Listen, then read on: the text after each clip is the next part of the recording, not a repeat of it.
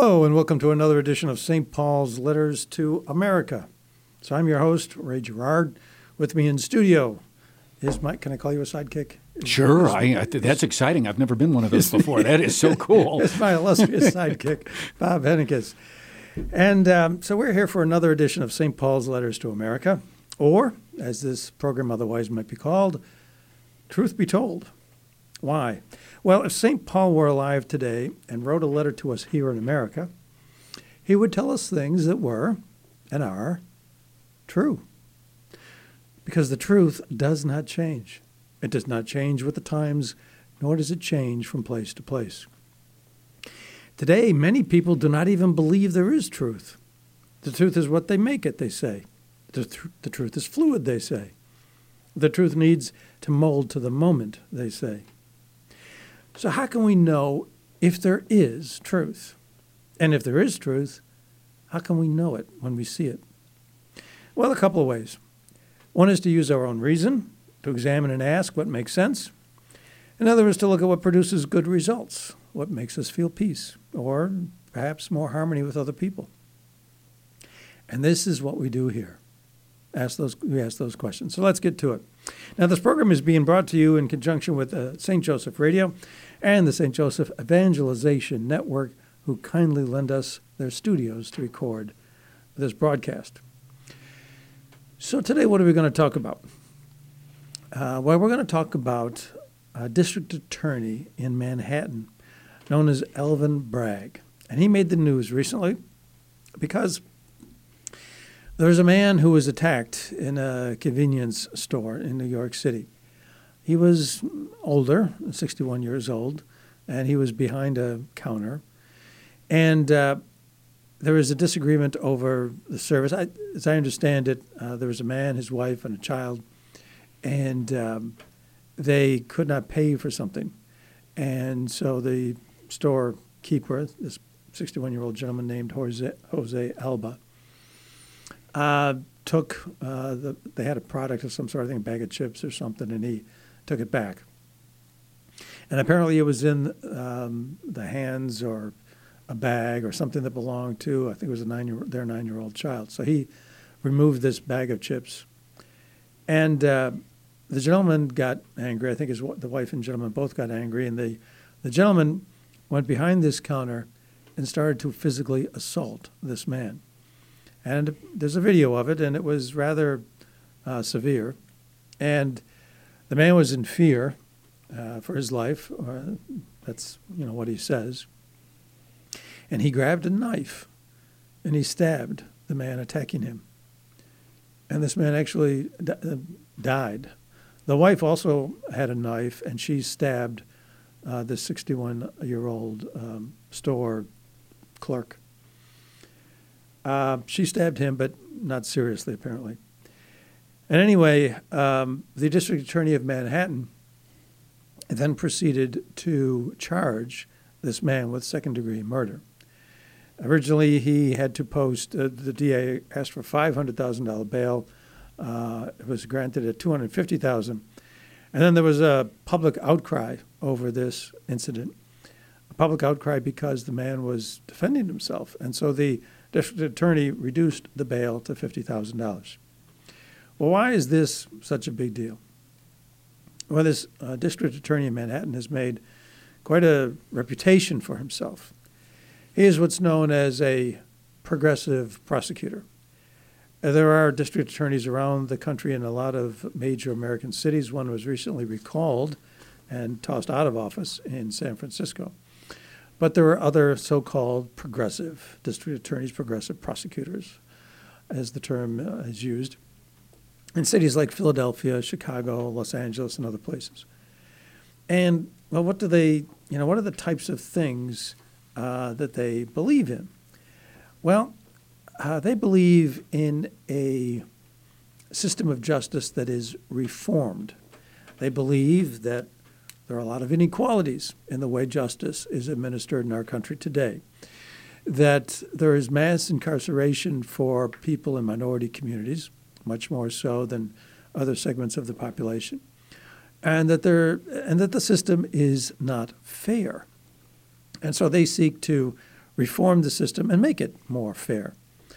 Now, Mr. Bragg, the attorney in Manhattan, who has come under a lot of fire. There's a lot of public outcry both for and against the way he is practicing his job. But if we go to the man himself and we find out a little bit about him, we find that, he was raised in a faith-based household. He said his dad helped run homeless shelters and the Urban League. He says, as a child, I remember walking the streets of Manhattan with him and talking with the people who spent nights in homeless shelters. He always focused on the people. That was his ministry. Love thy neighbor as you love yourself. Do unto others as you would have them do to you. Clothe the naked, feed the hungry, take care of those in prison, and yes, house the homeless. These are his proclaimed motivations. And of course, they are superb motivations. But as a prosecutor, you have a job to presumably put people in jail who do not agree to abide by the laws of society. And if your reform of the justice system includes not putting people in jail, is that a good thing? Is that a bad thing? That is a question we face today. As I say, there are these so-called progressive prosecutors in a lot of major American cities, and they believe similar things. So is this right? Is this not? From a Catholic perspective, that is really what we're about here on this program all the time, to look at the writings of St. Paul, to look at the teachings of the Catholic Church, and look at something going on in our society today and say, is this right? Is this wrong? Is this consistent with what we're supposed to believe, what we do believe as Catholics? Or is it not consistent? How are we to know what is right? And so that's what we seek to do, and that's what we're going to hopefully do with this particular program. Now, we do have some thoughts from St. Paul to guide us in this matter, and I'm going to provide them to you now. Among the things St. Paul says, he says, "Rulers, know that you have a master in heaven, and that with him there is no partiality. Let love be sincere. Hate what is evil. Hold on to what is good. Love one another with mutual affection. Do not be conquered by evil, but conquer evil with good. The commandments, you shall not kill, you shall not steal, you shall not covet, and whatever other commandment there may be, are summed up in this saying, namely, you shall love your neighbor as yourself. Love does no evil to the neighbor. Hence, love is the fulfillment of the law. We pray to God that you may not do evil, not that we may appear to have passed the test, but that you may do what is right, even though we may seem to have failed. What we pray for is your improvement.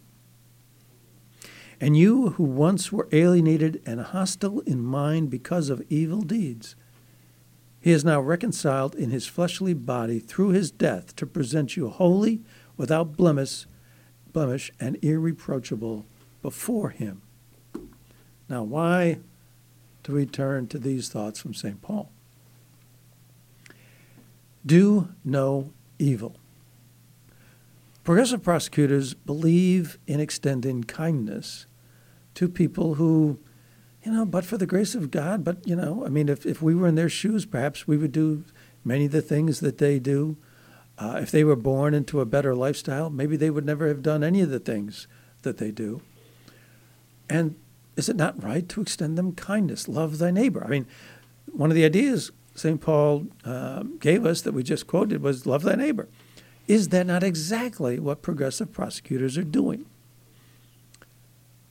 No. And yes. But no in an important sense. Yes, sure, of course, offering kindness to people is Christ's mission.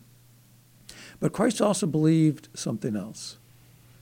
And he also told us something else. You have to follow him. If you want mercy, You have to want it. You have to ask for it. And if you just simply show kindness to people who are not looking for kindness in return, they do something that harms another person, whether you steal a bag of chips or whatever else it may be, you are harming another person. There are stories. This Manhattan DA, like I said, he's a source of controversy because, among other things, there was one guy who got arrested, let out, arrested, laid out. He was a bank robber, and he committed 6 robberies, one right after another, all in a row. You have a shoplifter who's been arrested and let out immediately with no bail, let out like 80, 90 times in a row, to the point where she describes herself as a person who makes her living stealing from other people. This does hurt other people, and it hurts the person committing these offenses. Is this not a situation where you're enabling them to do more? If someone is not looking for forgiveness, is not looking for mercy, but does something that wrongs another person and then gets condoned for it, maybe patted on the back, and effectively do not think that they're getting a pat on the back for it, then what is the message that is being sent? Is not the message being sent, this is okay?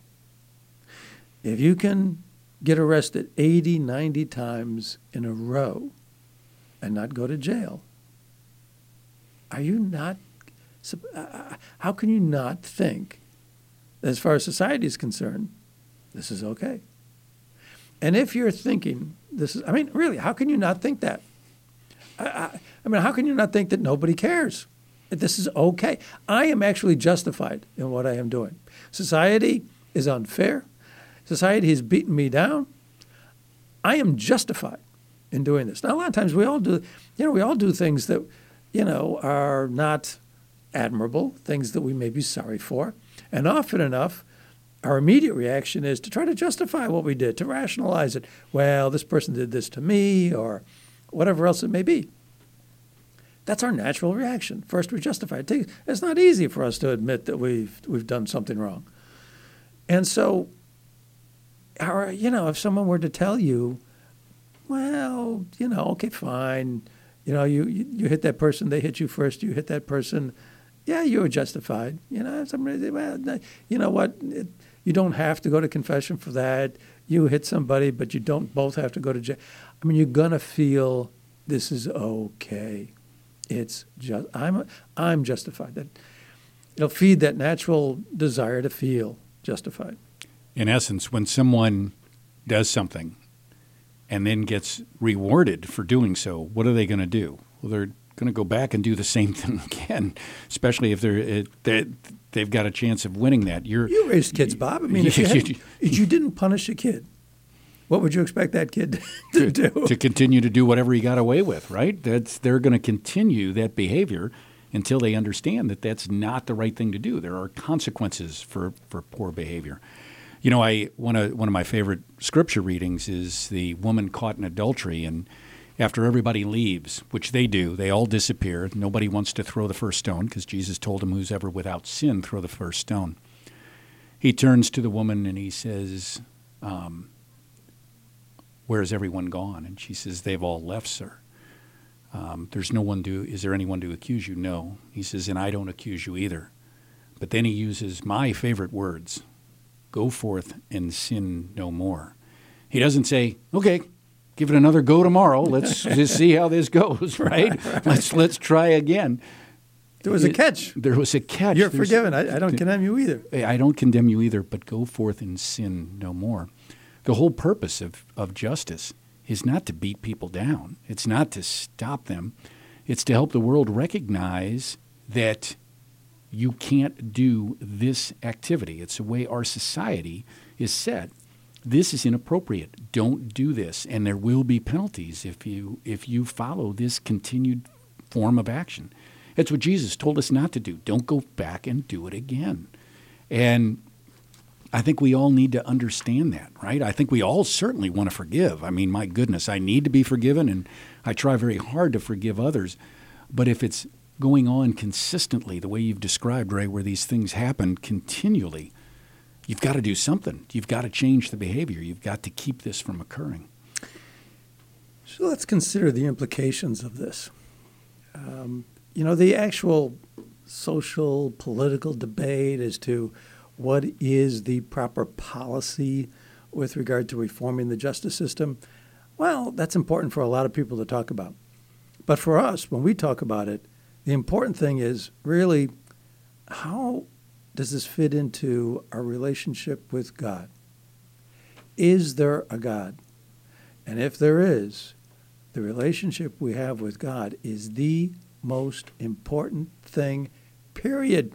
Without qualification, without reservation, without exception, without anything. That is the most important thing. So how does this fit into that picture? Well, I would submit the title for this program would be Outlawing Love.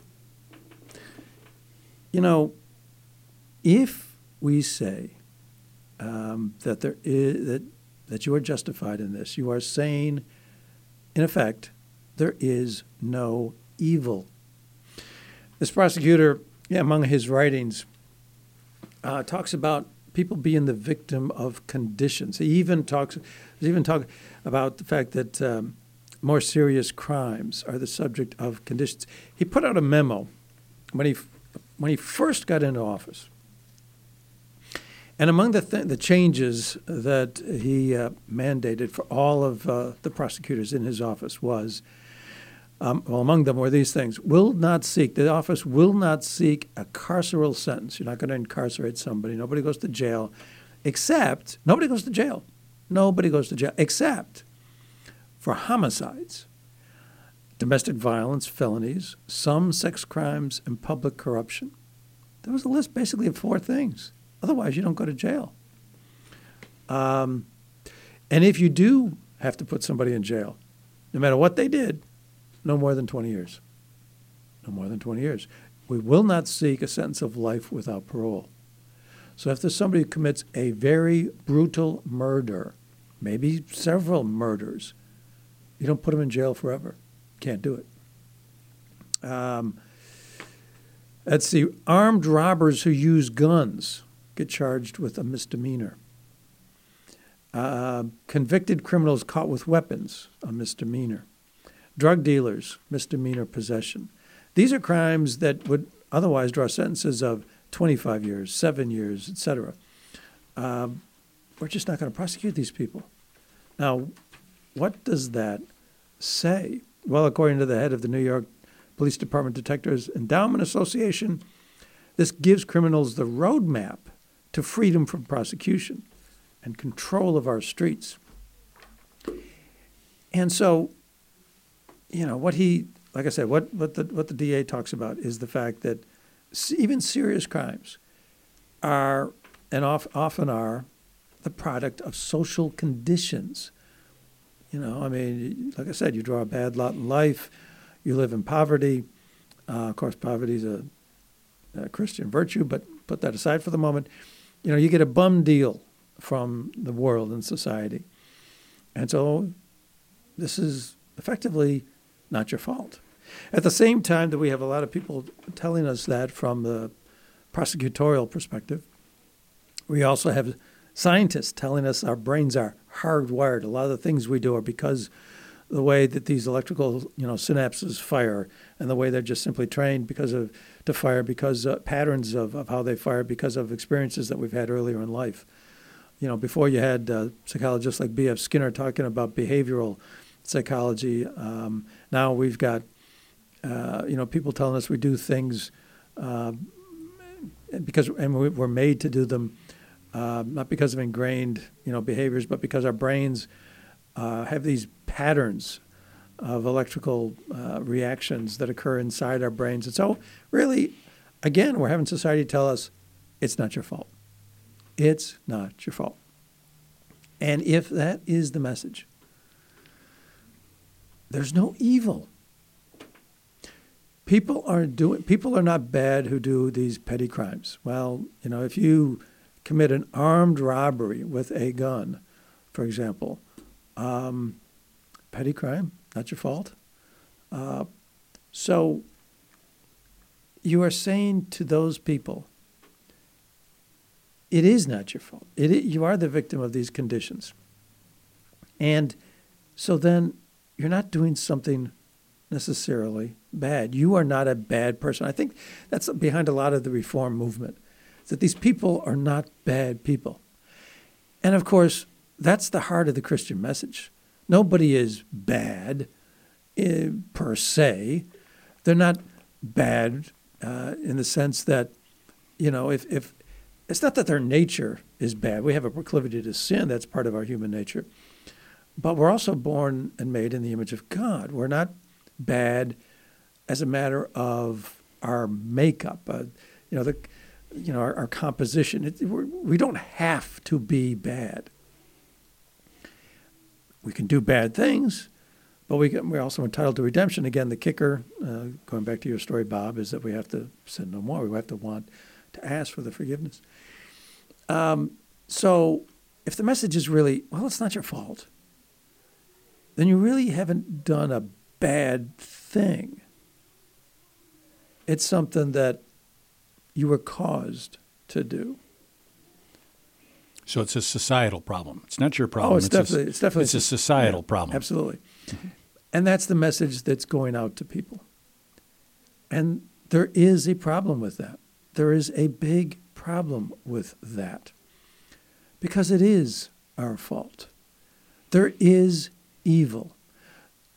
The writings from St. Paul talk about a fight between good and evil. St. Paul says, let love be sincere, hate what is evil. Do not be conquered by evil, but conquer evil. Conquer evil with good. There is a fight between good and evil. Do we not feel it? Do we not? St. Paul felt it. He talks about he wants to do good, but he still does these evil things, and he's at war. There's a war going on inside himself. I know there's been a war that has raged inside me between, always doing what I know to be the good thing and doing something else instead. Every one of us has that, Ray. There's no doubt. Each one of us has both sides, and then we have to understand how to choose between those. Everybody has that battle. There is a fight. There is a war between good and evil. And if you then tell the people on the streets of New York who are, in conditions that are difficult, and they don't have a lot of, don't have money for a lot of things, might not, be easy. They might even not know where their next meal is coming from. I mean, living in tough situations. And then you tell them there's no evil. If that is the message, there is no evil. What are you doing? What are you doing? I think what you end up doing is you outlaw love. There is a battle between evil and good. If you declare that there is no evil, you also basically declare there is no love. Look at it. Let's flip it around. You do evil because of social conditions or because your brain is hardwired. That's why you do evil things. Well, then you don't really think of them as evil anymore. But like I said, put that aside for the moment. We'll flip it around. Supposing you do what we might otherwise call a good thing. Supposing you exhibit love to somebody else. Well, if doing a bad thing is not your fault, is doing a good thing something to be accorded to your credit? There is a fight between good and evil. If we lose this image, if we lose this perspective on life as, being one that's subject to this battle, we lose sight of both sides of this equation. How'd you like that? I got an equation thing. You got an equation. I loved it. I thought we were going to start doing calculus here shortly. I was excited for the opportunity. That's as far as I go. The word is as far as I go. We're going to lose sight of love as well. That has huge repercussions. Or maybe we're just overdoing this, right? We're overdoing this. Well, if you tell people it's not your fault, maybe they're going to. Would you not expect, Bob? You said before, hey, I've got a kid, I don't punish him. Guess what happens? He's going to do the same thing again. Well, that's what's happening in Manhattan. And in strikingly fast manner. This man came to office in January of 2022. There was an article in April 23rd, late April of that year. He'd only been in office, 4 months at this point. And in Manhattan, in the 6th precinct, which patrols the West Village, if you're familiar with Manhattan, there was an 84% spike in major crime compared to 2021 year-to-date numbers.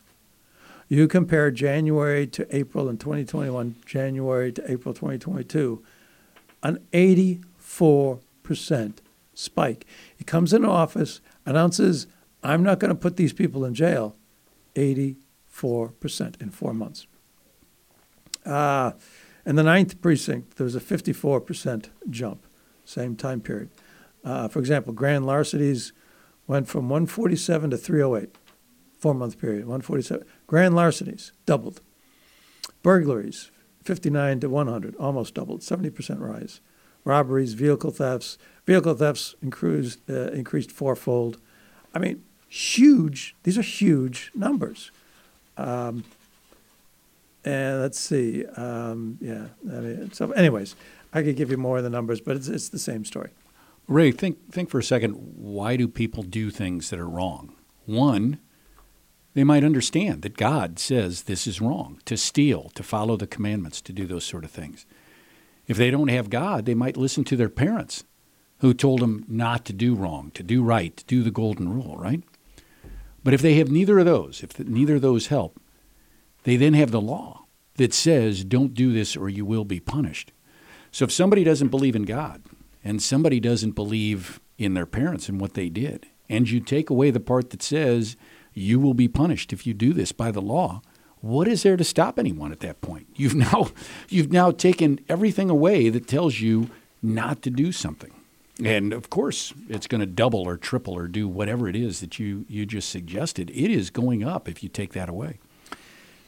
Now, a lot of people are saying that this crime situation is reminiscent of the 1970s and 1980s. And to go back and give some perspective on this,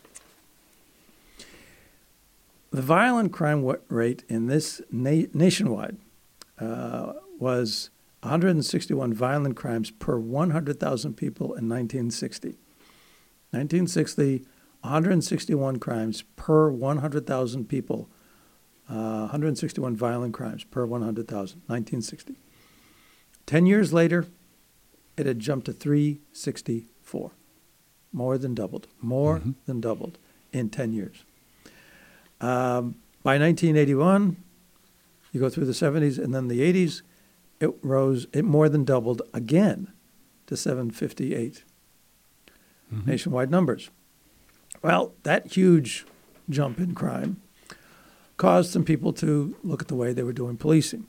And in New York City, they came up with the broken windows theory.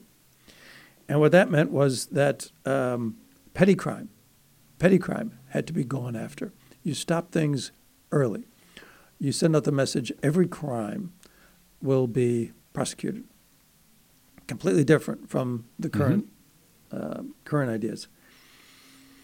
Crime, if you're gonna look at a justice system and say whether or not it's propagating more crime or reducing crime, if you go on that basis and try to judge the results between the two systems, we'll find that the current ones, as we said, in a 4-month period, produce massive spikes. Well, what about the other system, the more aggressive prosecutorial system? Did that reduce crime? Well, it did. Violent crime in New York City over the past 30 years, after this peak in 1990, over the past 30 years, violent crime in New York City plummeted 70%.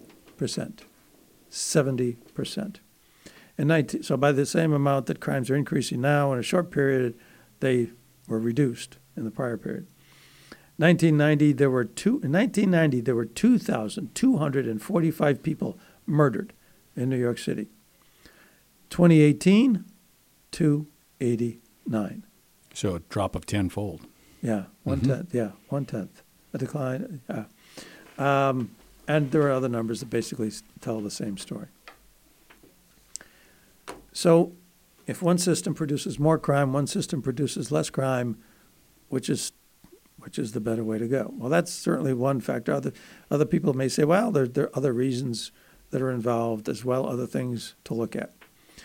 Well, that, of course, is based on the idea. I mean, there might still be other benefits to society from this new, more lenient type of reform. But that's predicated on the notion, all those other benefits are predicated on the notion that, these social conditions are what cause crime. And that really is not these people's fault. Well, this is not a new question. As a matter of fact, this was a question that was considered back in the 1950s. And there was a psychologist, Stanton Seminow, and a psychiatrist, Samuel Yockelson. And they actually believed that crime was caused by social conditions. And they wanted to conduct a study to prove that.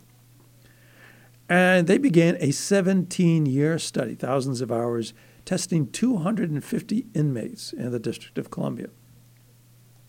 And to their surprise, what they discovered was that crime could not be traced to environment, poverty, or oppression. Instead, crime was the result of individuals making, as they put it, wrong moral choices. There's another book put out in 1977, The Criminal Personality. This was their book in 1970, The Criminal Personality. And they concluded that the answer to crime is a conversion of the wrongdoer to a more responsible lifestyle. And 10 years later, 1987, a couple of Harvard professors came to similar conclusions in a book, Crime and Human Nature. So it's a matter of human nature. I don't know, sounds like that war between good and evil that St. Paul talked about. So if this is in fact the case, what are we as Catholics, how are we to think about this from the Catholic perspective? What is being done here? Well, there's a couple of things. As I say, first off, there's this idea from St. Paul that there is a fight between good and evil. And what also does he talk about? He talks about engaging in that fight, conquering evil with good, using love instead of evil, making your life one that is filled more with acts of love and kindness than evil, to prepare you for the test. What test? The test, the final test. What we're talking about here is no less than eternal salvation. St. Paul mentions this business about minds being clouded. He says, and you, who once were alienated and hostile in mind because of evil deeds, hostile in mind. I mean, he sounds, what a psychologist this guy is. I mean, only 2,000 years ago, before anybody even heard the name Sigmund Freud. Hostile in mind because of evil deeds. Evil actions affect the way you think. We talked before about people wanting to feel justified. And that's what happens, does it not? And you begin to think things are okay, and maybe then you think, well, more of the same is okay, or things that are even worse are okay. The Catechism of the Catholic Church talks about the same thing. There's a section in the Catechism of the Catholic Church talks about the proliferation of sin, and it says, sin creates a proclivity to sin. It engenders vice by repetition. You know, we don't have to be experts in this. Yeah, you don't punish a child, guess what? He's going to do it again. You know, repetition. this is what can happen. Your minds get clouded. And if the test is eternal salvation, if you are clouding people's judgment, if you're clouding their thinking about, the need to do good versus evil, if there really is no more fight between good and evil, Paul talks about conquering evil. There is a dramatic fight, and the ultimate test is the salvation of your soul. That hinges on how this fight turns out. And then you cloud people's minds as to whether or not there's even a fight to be worried about. Is your soul at risk? There's no doubt, Ray. As my life has gone a lot of different directions and along, and being 63 years old, that means a lot of time for that to have happened.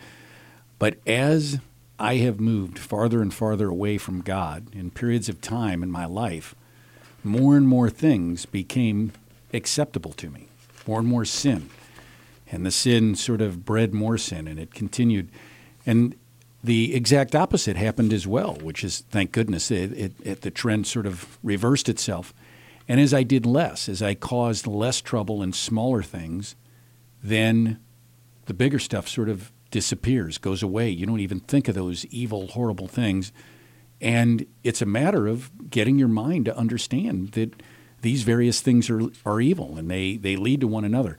And I think most psychologists would tell you that if you get away with something, you will continue to do that behavior or continue and move along in that same direction. And I know for myself that's exactly right. That has occurred. The more I get away with things, the more I want to do that. And it really is through the love of God, the discipline of following His commands that allows me to live a life that's acceptable, sustainable, and hopefully for the kids as well, right? Hopefully each of us as a parent teaches those children the same thing. Hopefully it doesn't get to where the law is deciding whether our kids do something or not. Hopefully we're teaching them right from wrong and keeping them from getting there. Teaching right from wrong. When, over a 30-year period in New York City, crimes decreased so dramatically because they believed in this broken windows theory. You can't break a window without having to suffer some punishment. Even the smallest petty crime had to be addressed. Are you not sending out a message? Wrong is wrong. And then are you not doing what the psychologist talked about? Helping people live a moral lifestyle. Are you not telling them there is wrong, there is good and there's good and bad, and every wrong is a wrong? Are you not accentuating this idea of this battle? And if you accentuate the battle between good and evil and drawing attention to it and like putting it up on a billboard, are you not then helping people maybe to do what these psychologists from Harvard and the psychologists from the 1950s said, changing people's attitudes towards crime? We talked about the difference in the statistics of crime rates. Well, now we're talking about changing the way people think about it. And if we saw a dramatic change, if we're right about what we're saying, then in addition to the dramatic changes in these statistics, you're also going to think that, well, maybe I should find instances where people's thinking is changed by a good act. St. Paul says, conquer evil with good. So you would think that, there are occasions when a good act can change a person from evil. Would we not be able to, change minds? Couldn't we find this in that situation? Well, for example, the famous Protestant John Wesley. John Wesley was robbed as he was returning from a church service one night. As the bandit was leaving, Wesley called out, "Stop. I have something more to give you." The bandit was leaving him alone, and he said, "No, I want you to come back here because I've got something more to give you." The surprised robber paused. "My friend," said Wesley, "you may live to regret this sort of life. If you ever do, here's something to remember. The blood of Jesus Christ cleanses us all from sin." The thief hurried away And Wesley prayed that his words would bear fruit. Okay. You're thinking, well, this guy's gone forever. What did I do? I said a simple thing. This guy probably brushed it off. I probably couldn't care less. Years later, Wesley was greeting people after a Sunday service when he was approached by a stranger.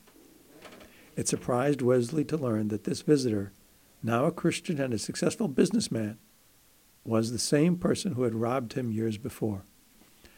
"I owe it all to you," said the transformed man. "Oh no, my friend," Wesley exclaimed, "not to me, but to the precious blood of Christ that cleanses us all from sin." I'll give you another example. There's a guy, he was co-founder of the South African Satanic Church. And he gave an interview on a South African radio talk show one day. And he said, "I don't believe in Jesus, and I don't believe Jesus Christ exists." And he also talks about, later on, he talks about, he described himself at that point in his life as being a, quote, monster, and, quote, an ugly person. And there are details about his life which are not important to go into here. But anyways, he gave this interview on the radio, said these things. But following the interview, the interviewer from the radio station approached him. She came to me after the interview, after I said that, and she hugged me. And she held me in a way that I have never been loved. Never been loved. That's all she did. She just said it was nice to meet me in person. A week later on WhatsApp, through her status, I saw this woman is a Christian. I've never had a Christian do that. Isn't that a sad commentary? I never experienced a Christian show that much love and acceptance unconditionally after I said the things I said. Here's a person who declared he doesn't believe Christ exists, declaring this to a person who does believe Christ exists, and instead of shunning him or turning him away, she showed him what he called unconditional love. He said that, "I have met thousands of Satanists over the last 3 years," when he was apparently leading this church. "And I'm not saying the intentions are bad. They are extremely broken and extremely hurt." Now, this is what these justice system reformers are noticing. People are hurt, and they want to help it. And they want to help them by showing what they believe is unconditional love. But there are people in positions of authority, and they have a responsibility to society at large. And, it's not a personal act that's being done. I think this is the difference. This co-founder of the Satanic Church received love. He called it unconditional love. You don't receive love from a DA's office. You don't receive love from the government. You receive love from a person. And that's what he experienced. When a DA's office says, "We're not going to prosecute you," they don't say it's because we love you. That may be what they're trying to do, but that message doesn't come through if that's in fact what they're trying to do. That's a big difference. You have to experience love to change your mind about evil. There is a fight between good and evil. St. Paul said, you can conquer evil with good. John Wesley proved it. This radio station host proved it. They conquered evil. With what? With love. And if we are telling people there is no evil, then we have to be also sending the message, there's no such thing as love. Because, again, it's not our fault. It's not to our credit. We do things because not of what we decide. We're made to do things. We're caused to do things. We are reactors. We're not actors. But we are actors. Everything we do, every moment of the day is because we choose to do it.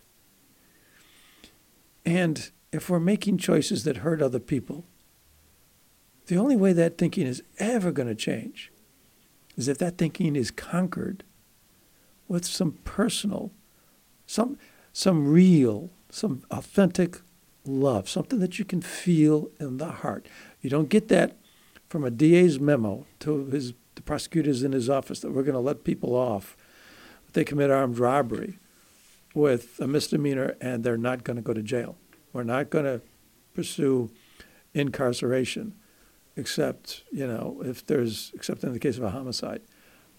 So if you kill somebody in an armed robbery, you go to jail. If not, you don't. I don't think there's any message of love in that. That's just a set of rules of play, right? That's not an act of love. That's, hey, here are the rules, and these are new rules, and we're going to play by this set of rules that now only so many years, and any of these are not going to be, pushed. Any of the crimes are not going to be pursued. That's just a new field of play. Yeah, it's simply a new field of play. I think what's actually taking place, I'll put it this way, what's actually taking place is people are being handed over to evil. From the best intentions, from the very best intentions, people are being handed over to evil. There is a fight between the good and the evil in our hearts, minds, and our souls. And you're telling people, you win. You do something evil. You do something that hurts somebody. You steal from somebody. If we're going to be compassionate towards the evildoers, and that's anytime somebody commits a crime, it is an act of evil. Every time I sin during the course of the day, which are many, I'm hurting some other person. And sometimes, even if there's nobody else involved, I'm hurting myself. But so you're hurting a person every time. So if you can do that, and it's okay, it's not your fault, you're handing them over to evil. Sure you are, Ray. All of this goes back, I think, as a parent, to a little kid. A little kid does wrong, and you say, time out. You've got to sit down in this chair and think about what you did for a couple minutes. Now, that's an eternity. 2 minutes to a kid is, a 4-year-old child is forever. But if you can do that, if you enforce that, if you make them sit there and make that realization, they put together, don't do this, bad things happen, I have to sit in the chair for 2 minutes, I have this time out. And they begin to understand what is right and wrong, what is good and evil, not to do evil, but to do good. They begin to figure that out. Take that equation away, there is no responsibility. There is no threat of difficulties coming. And you're teaching that at a level where people die and people lose their property. Oh my goodness, you're asking for real problems. People often look at the church and look at these teachings and look at these commandments and say, they're harsh. They're just harsh. And people aren't free if you have all these rules.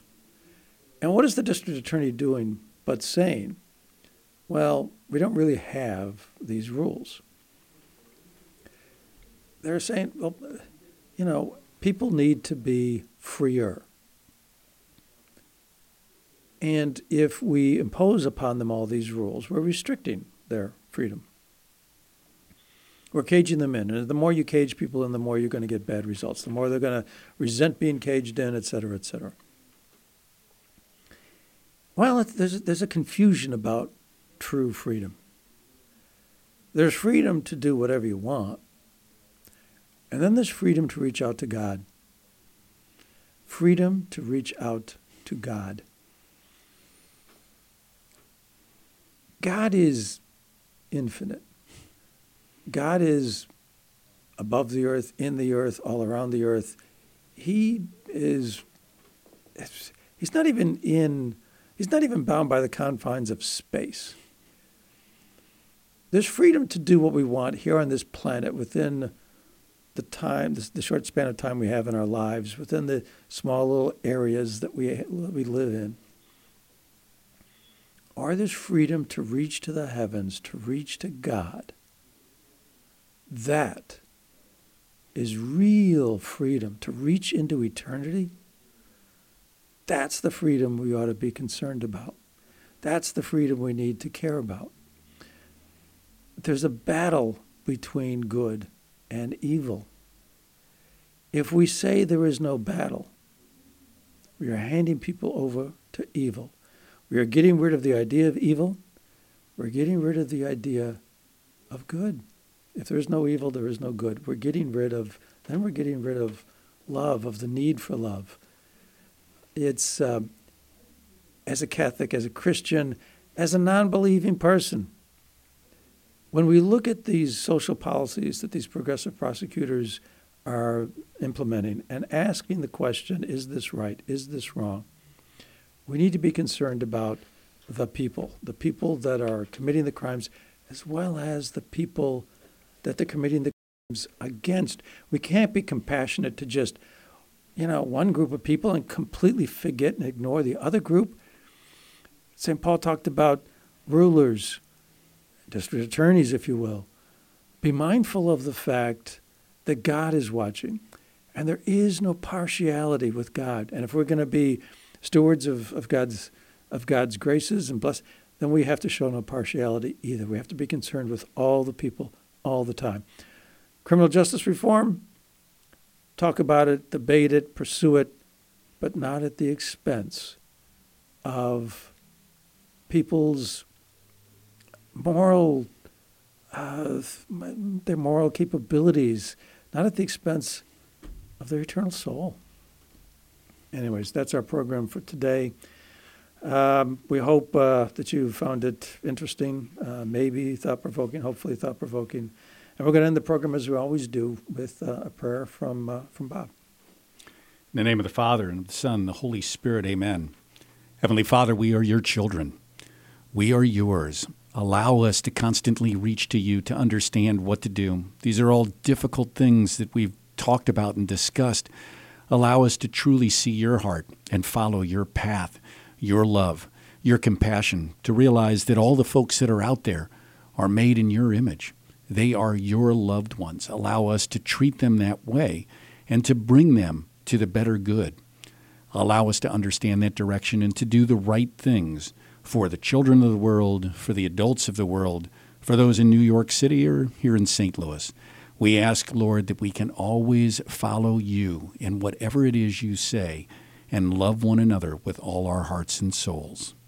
We pray all this through the wonderful and glorious name of your Son, who is our Lord and Savior, and that is Jesus Christ our Lord. Amen. Amen. In the name of the Father, and of the Son, and of the Holy Spirit. Amen. Thank you for listening. Until next time, God bless.